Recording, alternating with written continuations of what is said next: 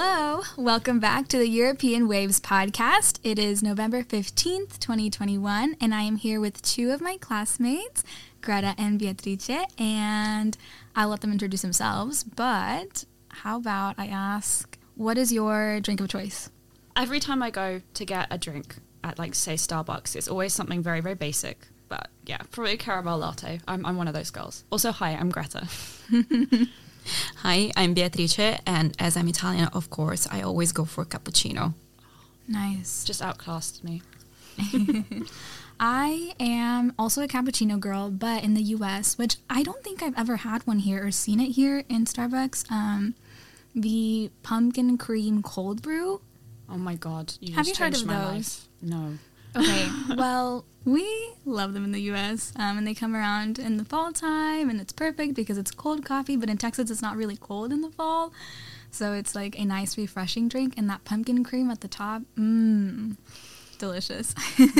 So today we are going to talk about all things gender inequality, but not really because we'd have you here 4 hours. However, we will be having a discussion over institutional gender discrimination in Europe and what the EU has done to address gender discrimination in general, and we're going to evaluate how well they have worked using the case of Sweden. Specifically, Greta's like making hand sign. Greta, do you want to tell our listeners why you are so passionate about Sweden? Oh gosh, I lived in Sweden for a year, and Swedes really love to say that they have achieved gender equality, and I like to say that that is not true. That being said, Sweden's good. It's a good country. Yeah, and I think this is a really great topic because the EU and a lot of its member states are often glorified for their great advances in terms of gender equality, which for sure, yes, but also there's a lot of room for growth, and hopefully we'll be able to have a good and nuanced discussion about it here. And a quick disclaimer before we start. Obviously, there's 3 women here, and some of our male counterparts would have loved to be here, but unfortunately they could not. But we know that gender equality does not just concern women. It's also about incorporating men and parts of society that are often dominated by women. However, since we're mainly touching on discrimination, our conversation will revolve mostly around women, because there's, like I said, a lot of work to be done. So Beatrice is going to start us off. Thank you, Aria. I will talk about institutional sexism. So sexism is a systemic issue that permeates every sphere of our society. A broader understanding of sexism defines it as any form of behavior and expression that violate women's fundamental rights on the basis of the belief that women are inferior to men. But as this is such a wide and multifaceted issue, today I would like to bring into the discussion the notion of institutional sexism, which affects women primarily in the public sphere of their lives. Institutional sexism is indeed a form of gender-based discrimination embedded in the practices of organizations like governments, corporations, and public institutions. Thus, women suffer the negative impacts of sexist behaviors in a great variety of settings, including workplaces, school, academia, and even national parliaments. I think that this latter case is particularly relevant for our discussion, as research has shown that institutional sexism is even nowadays very much embedded in the framework of parliaments in Europe. The Interparliamentary Union, in collaboration with the Parliamentary Assembly of the Council of Europe, carried out insightful research on the matter by interviewing 123 female MPs and parliamentary staff from 45 of the 47 Council of Europe member states. The results were indeed quite worrisome. Amongst female MPs, 85.2% said that they had experienced psychological violence during their mandate. 46.9% had received threats of being beaten, raped, or killed. And 67.9% answered that they were the targets of comments containing sexist or sexual remarks. Can I ask a question? Yeah. So these acts of discrimination or like threats, were they by other members of parliament? Exactly. I was gonna touch on that. Yes, it was mostly by other MPs. And the very problematic aspect was that it was not only members of the parliament from opposite parties, which you could understand that they try to attack conflicting parties, but also from the members of the same party. which then creates a lot of problems because women, of course, want to be loyal to the party they have been elected in. And so they tend not to report the case of sexual harassment, for example, that they had to face. And indeed, one MP that was interviewed reported, and I want to quote her words, "To put an end to impunity, you must name the offenders, even in parliament. But you don't want to expose people from your own party.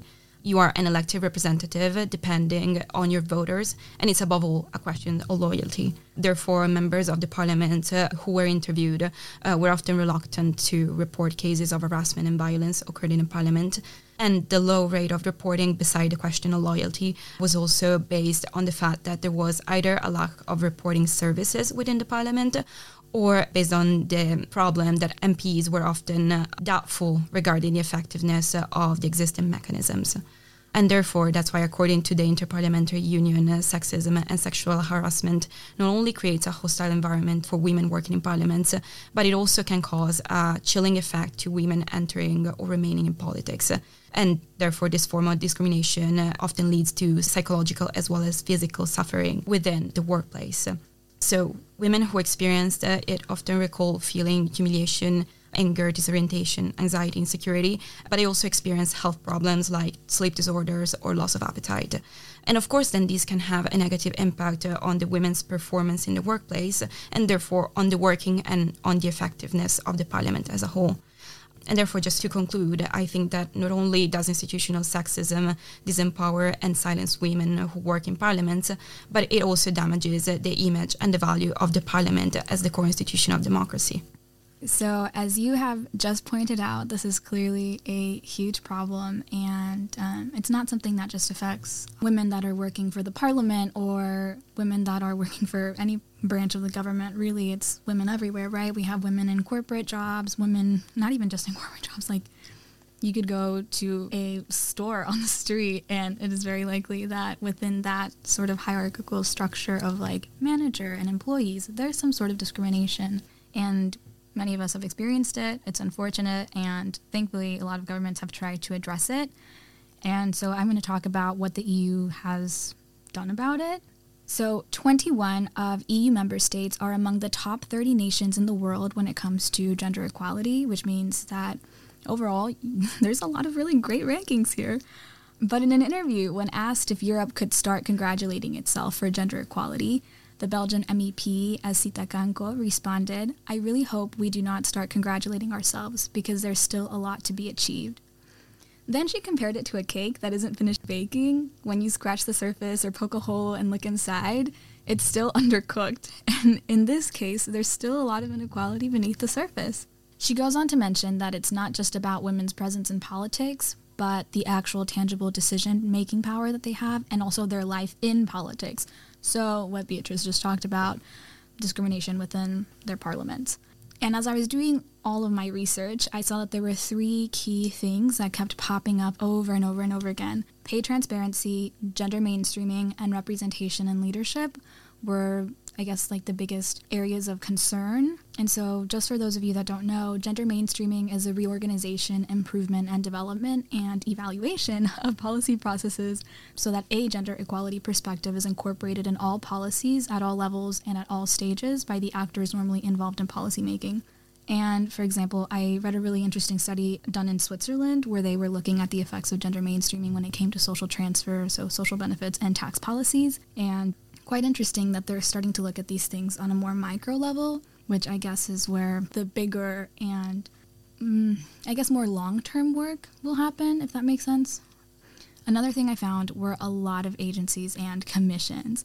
There are tons, but the 3 main ones that I found were the European Institute for Gender Equality, IGA, Commission for Gender Equality, and the European Union Agency for Fundamental Rights. And so the European Institute for Gender Equality was established in 2006 by the European Parliament and the Council of Europe, and IGA collects, analyzes, and processes and disseminates data and information on gender equality issues. And the Commission for Gender Equality was established to help ensure the mainstreaming of gender equality into all Council of Europe policies and to bridge the gap between commitments made at the international level and the reality of women in Europe. And then the European Agency for Fundamental Rights, also their acronym is funny, it's FRA. So they work together to instill a fundamental rights culture across the EU. And it was founded by the EU as an independent body in 2007, which all of these are early 2000s, but I think it's still kind of late for, I guess, the movement. Mm-hmm. And so most of these do a lot of, I guess, policy consulting and do a lot of research and publish pamphlets. And according to IGA, another thing that also we see in Europe is the implementation of quotas. So it's not unknown here. According to IGA, the lowest scoring area in the index for the EU when it comes to gender equality is power and decision-making of women.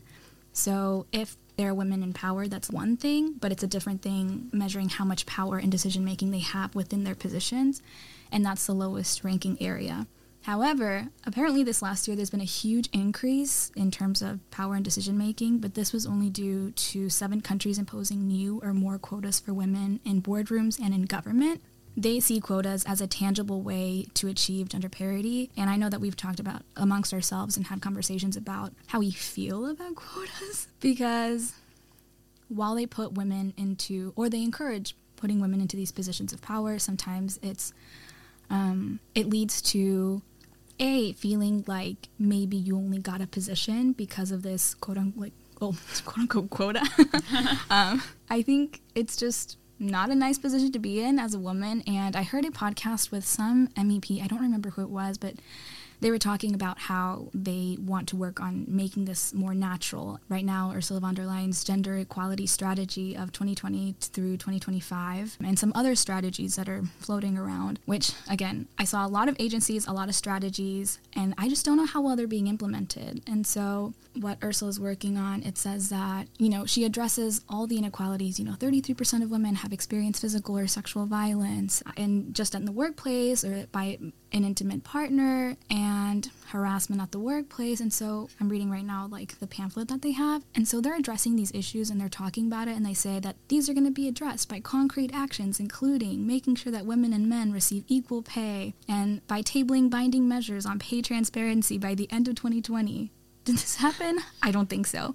Making EU rules on work-life balance for women and men in work practice. So again, there's a lot of talk, but what I got from a lot of my research is that, yes, there's funding being allocated within the EU towards alleviating gender inequality. However, I thought it was a little idealistic, and also the research that I saw was not the best. So I was happy that it was a topic of discussion, but also disappointed by the actual follow-through. Can you go into that a bit more about how you think that the research wasn't the best? Yeah, so some of the data that I found, even on the European Commission's website, the charts were just unfinished, not labeled right, difficult to read. And then in terms of research, a lot of academic work that I read was pretty, I don't know how to explain this, I guess not groundbreaking. So I saw a lot of authors that had hypotheses about the implementation of quotas in European parliaments, and essentially their hypothesis was implementing quotas is going to increase the number of women in parliament, and it's going to help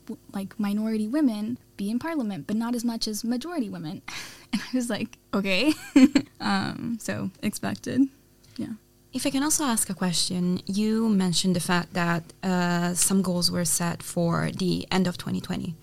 And of course, in 2020, we had the pandemic. And so I feel that perhaps the agenda that sees gender equality as one of the main goals to achieve for the European Union may have fallen back a little because of the pandemic management. But actually, one of the main problems was that discrimination against women, violence against women actually increased during the pandemic. And so, I don't know, in your research, did you find any reference to violations of women's rights during the pandemic? Yes, actually, there was a lot of discussion over COVID-19 and the negative effects it had on women, specifically when it came to domestic violence and, I guess, unemployment. And so from a lot of the pamphlets and publications I saw, again, on EU agency websites, it's COVID-19 and we're going to have a seminar over like how we can address these problems, and we're definitely going to incorporate it into our policies and this and that.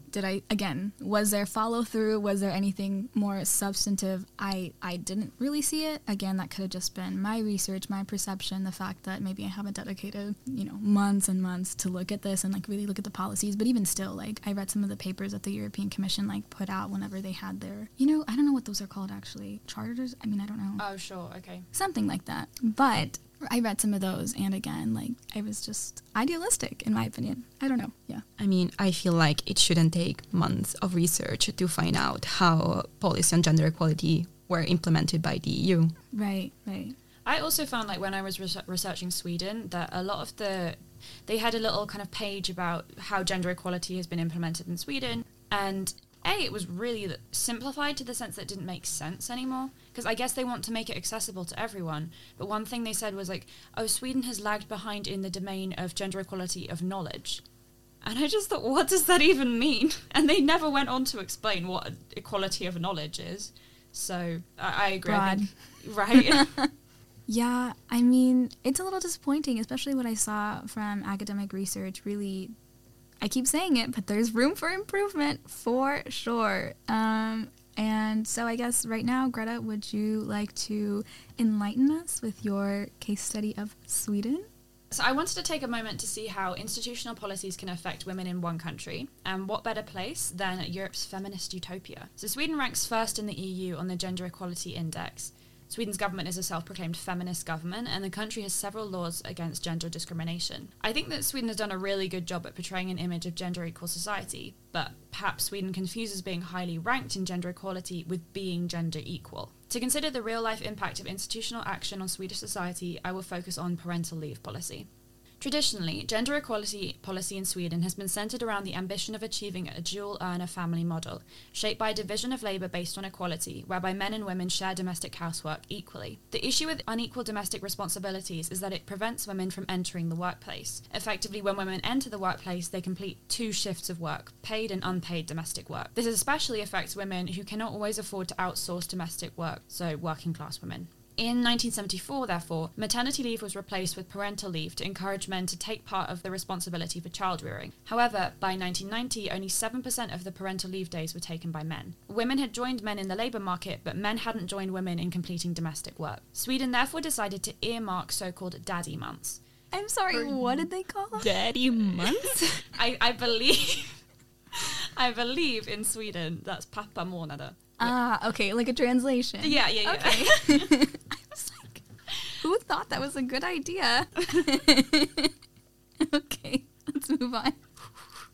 90 days are earmarked for each parent. The remaining 300 days can be divided between the parents as they choose. This policy aims not only to relieve women of taking full domestic responsibility for domestic labour, thus allowing them to enter the labour market, but also to help normalise the role of men in child-rearing. So this has partly been successful. Nordic fathers take more parental leave than the rest of the world, although this is still only 30% of the total parental leave offered in Sweden. Additionally, there's the question of whether men and women do the same domestic work, and I think people are going to enjoy this. So in Sweden, we talk about latte papas, so latte dads. So these are basically dads who are seen to be looking after their children in cafes, and this has been heralded as a sign of gender equality in Sweden. If you want to hear a fun fact, a lot of newspapers call the dads who take care of their children mammi. So like they make male the name mamma, that is mom. Yeah, that's real. National newspapers do that. In Italy? Damn. Yep. Oh my goodness. As if like taking care of the child was only, let's say, woman's job, and therefore a dad who does it, it's not papa, which is dad, but it's a mammo. That's terrible. Yes. Oh my god.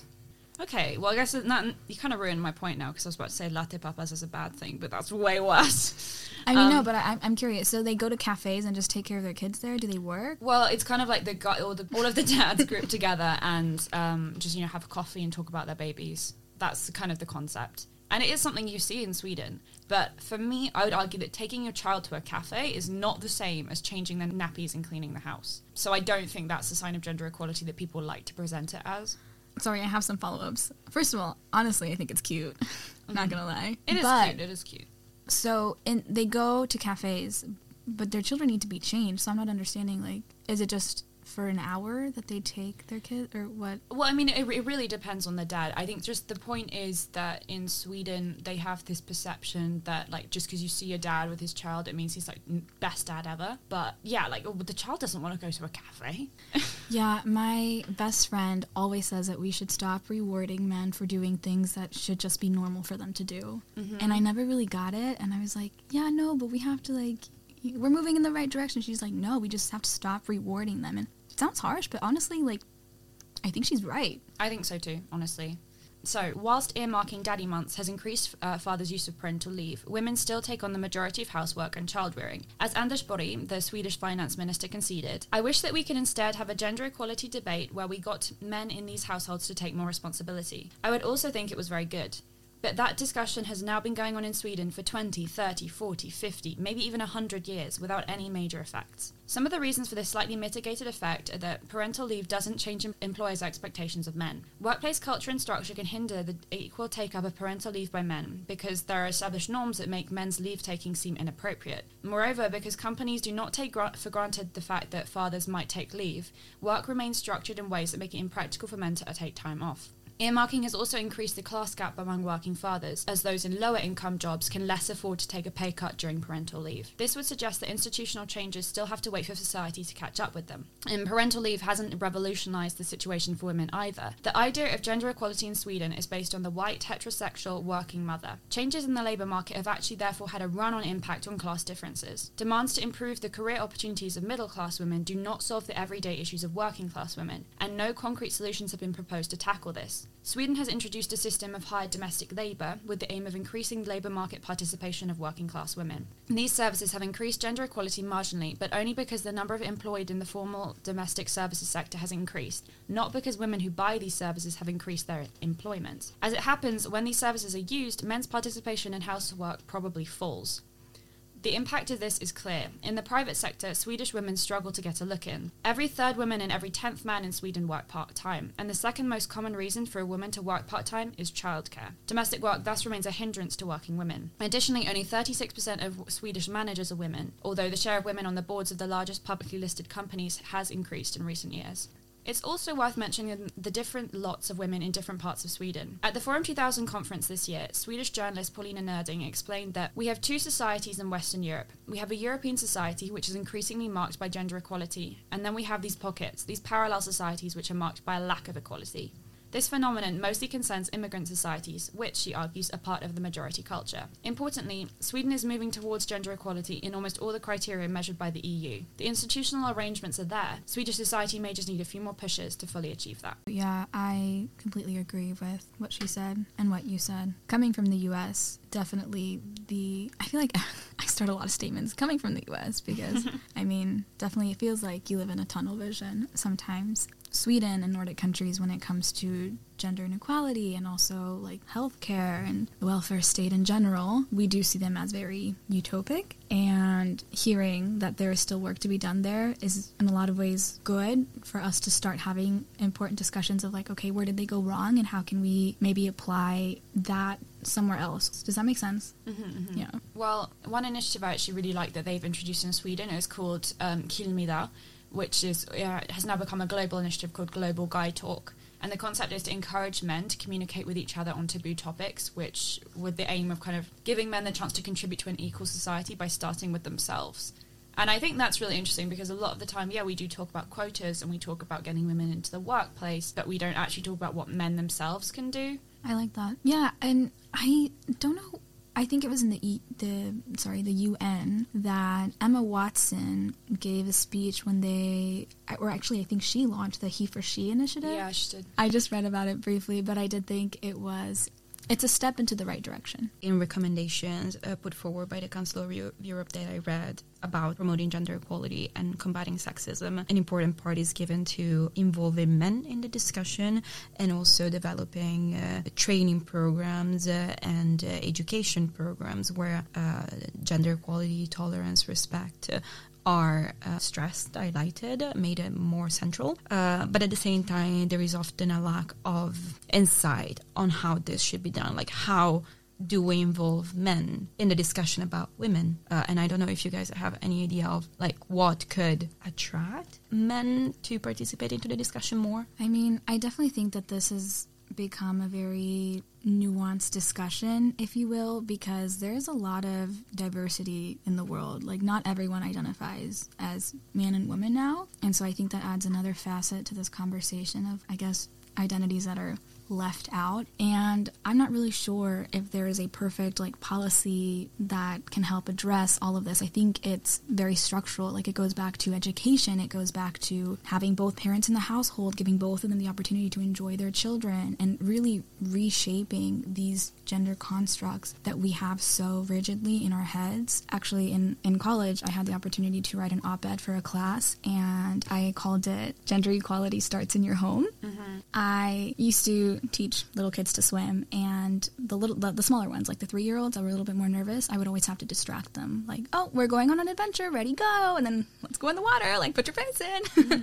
And I would always ask, do you want to be a pirate or a shark today? Do you want to be a princess or a fairy? And I myself was asking these based on gender, because normally it's what I expected to hear. And actually, at one point, I had a mom, like, critique. The girl wanted to be, like, a dragon, and she was like, no, that's too aggressive for you, honey. Let's be something else. And so then after that, for me, it just made me want to only suggest things that were within the normal gender, I guess, preferences for them. I'm not sure how to explain that. Like, Yeah. Anyways, one day, I had a boy go, and I asked him, do you want to be a truck or a pirate? And he said, I want to be a truck. We went on the swim turn, came back.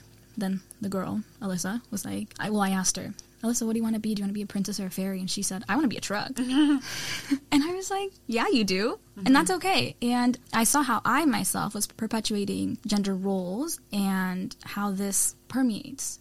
You grow up thinking that things are very structured, that you only have room to move in this lane, that this is your lane, and it makes it difficult for you to change the mindset that you've grown up in. And I think this applies again in your home. If you see mom doing all domestic work and dad never washing one dish, and probably not his fault because that's how he was raised, right? And so it takes a long time to start deconstructing all of this. And I don't know, I think it starts with all of us, right?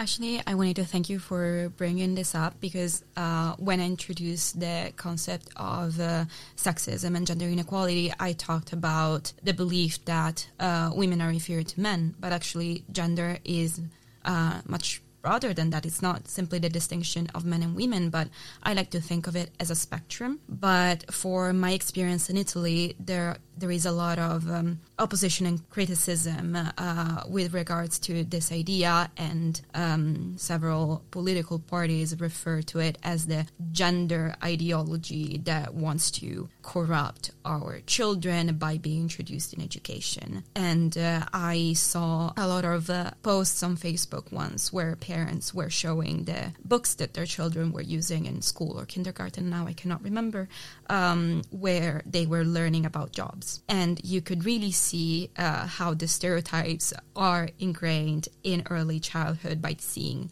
I don't know, the chef as a male, and then the waitress as a woman. The doctor was a man, and the nurse was, again, a woman. And there was actually an attempt in Italy to overcome this through a legislative proposal that was, on one hand, extending the prohibition of hate speech, also with regards of women and LGBT community and people with disabilities, but was also trying to introduce the concept of gender and of sexual orientation in education by establishing, I don't know, specific days and projects, and just encouraging the school to be open within this discussion. And this legislative proposal was turned down in the parliament, so it's not going to happen. It's probably going to take several years for something similar to be discussed again, and that was extremely disappointing because I feel like in Italy, gender stereotypes are still are still important. I see it in families, I see it in school or in the workplace. We gave up on an amazing possibility, and yeah, I think that even just discussing it today is important. I really agree, and I'm also someone that's always believed that, feminism starts in the home, the personal is political.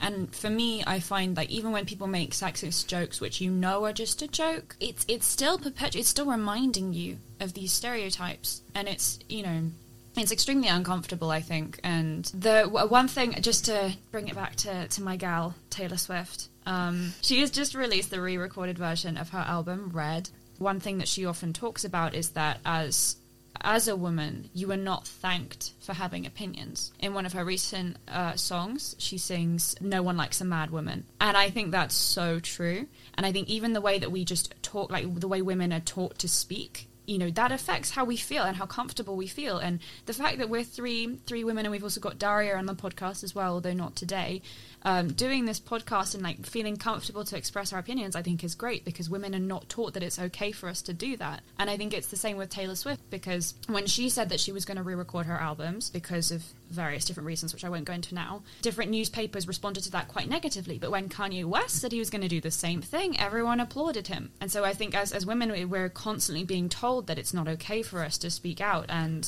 one thing that, to go back to the global guy talk thing, is to encourage men also to talk about things that women are taught to talk about, just kind of bridge the gap between the subjects that men and women are allowed to discuss. To that note, I would also like to mention one of the things that female parliamentarian reported in the interview that I talked about at the beginning of this podcast. She said that once one of her colleagues, one of her fellow MPs said to her, "Stop being hysterical, go back home and satisfy your sexual needs." Oh my God. Unfortunately, the jaws in this room just dropped.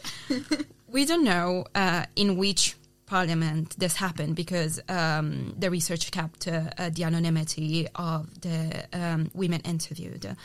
But we know that it happened in Europe, in a parliament, and this person was a member of the parliament representing the people that voted for her. She was doing her job. She was probably being assertive, we would say, if she were a man, but she was described as hysterical. And yeah, this shows us that if this happens in the parliament, in our democracy, then we really have a lot of work to do. Well, thank you both for this wonderful discussion. I have a lot to go home and think about. Truly, we literally just spent 40 minutes to an hour talking about institutional discrimination. Clearly, we're seeing that this is something that has to be worked on in all levels. I'm going to really go home thinking about how do we follow through, right? Because I say I have a problem with the lack of follow through that I'm seeing in the research that I did, or in the policies that the EU, I guess, tried to implement. Which actually, sorry, really quick side note before I end things. I did want to tell you guys that part of the strategy for gender equality for the Commission, they're trying to bring back something that they had proposed in 2012. Oh, wow. But just never made it through, which is insane. So, again, I think that's what really confirmed this lack of follow through. So, I don't know, maybe we will have more discussions on it, but hopefully this will also be something that the people that are listening can think about. Maybe we will be the next generation that has more conversations on how to follow through and make this a better world for everyone. Yeah, and I'm sad there was so much stuff I prepared to talk about and we just don't have time because there's so much to talk about. Yeah, thank you guys very much for listening. Thank you. Thank you. See you next time.